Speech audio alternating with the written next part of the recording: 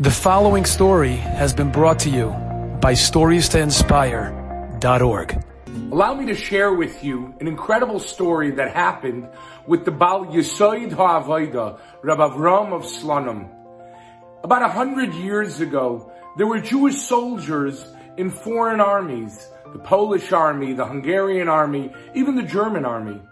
Well, one time, there was a Jewish soldier who walks into the Baal Yesoid HaAvodah, to the Slonim Rebbe, on the first day of Sukkot.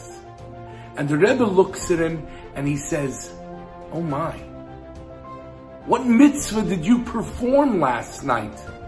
Your face is glowing." Actually, the Rebbe was able to sense that the fellow's neshama, this Jewish soldier's soul, was glowing. He asked him, "What did you do?" And he said, "Well, Rebbe, I was on duty last night. I was on guard duty.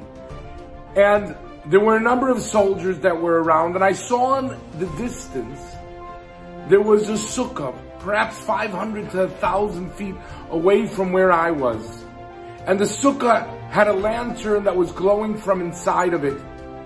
And I looked at it and I thought to myself, if only I could get to the sukkah."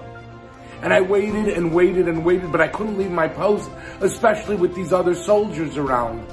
And then, finally, about 15 minutes before Chatzos, before midnight, when one is supposed to eat in the sukkah, they finally left. I quickly ran. I climbed over the fence. I ran with my piece of bread into this Yid's sukkah, and I sat down.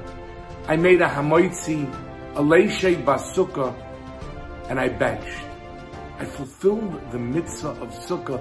Rebbe, no doubt that is the mitzvah you are referring to. And the Rebbe said, "Oh no, that's a beautiful mitzvah, but what else did you do? There's something more. That would not be sufficient for your neshama to glow." And he looked at the Rebbe and he smiled. And he says, "Well, Rebbe, when I came back, I had to stand on guard. I had guard duty for the rest of the night.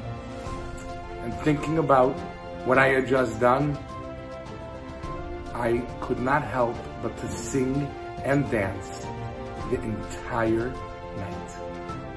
That I had the schus and the privilege and the merit to perform that mitzvah."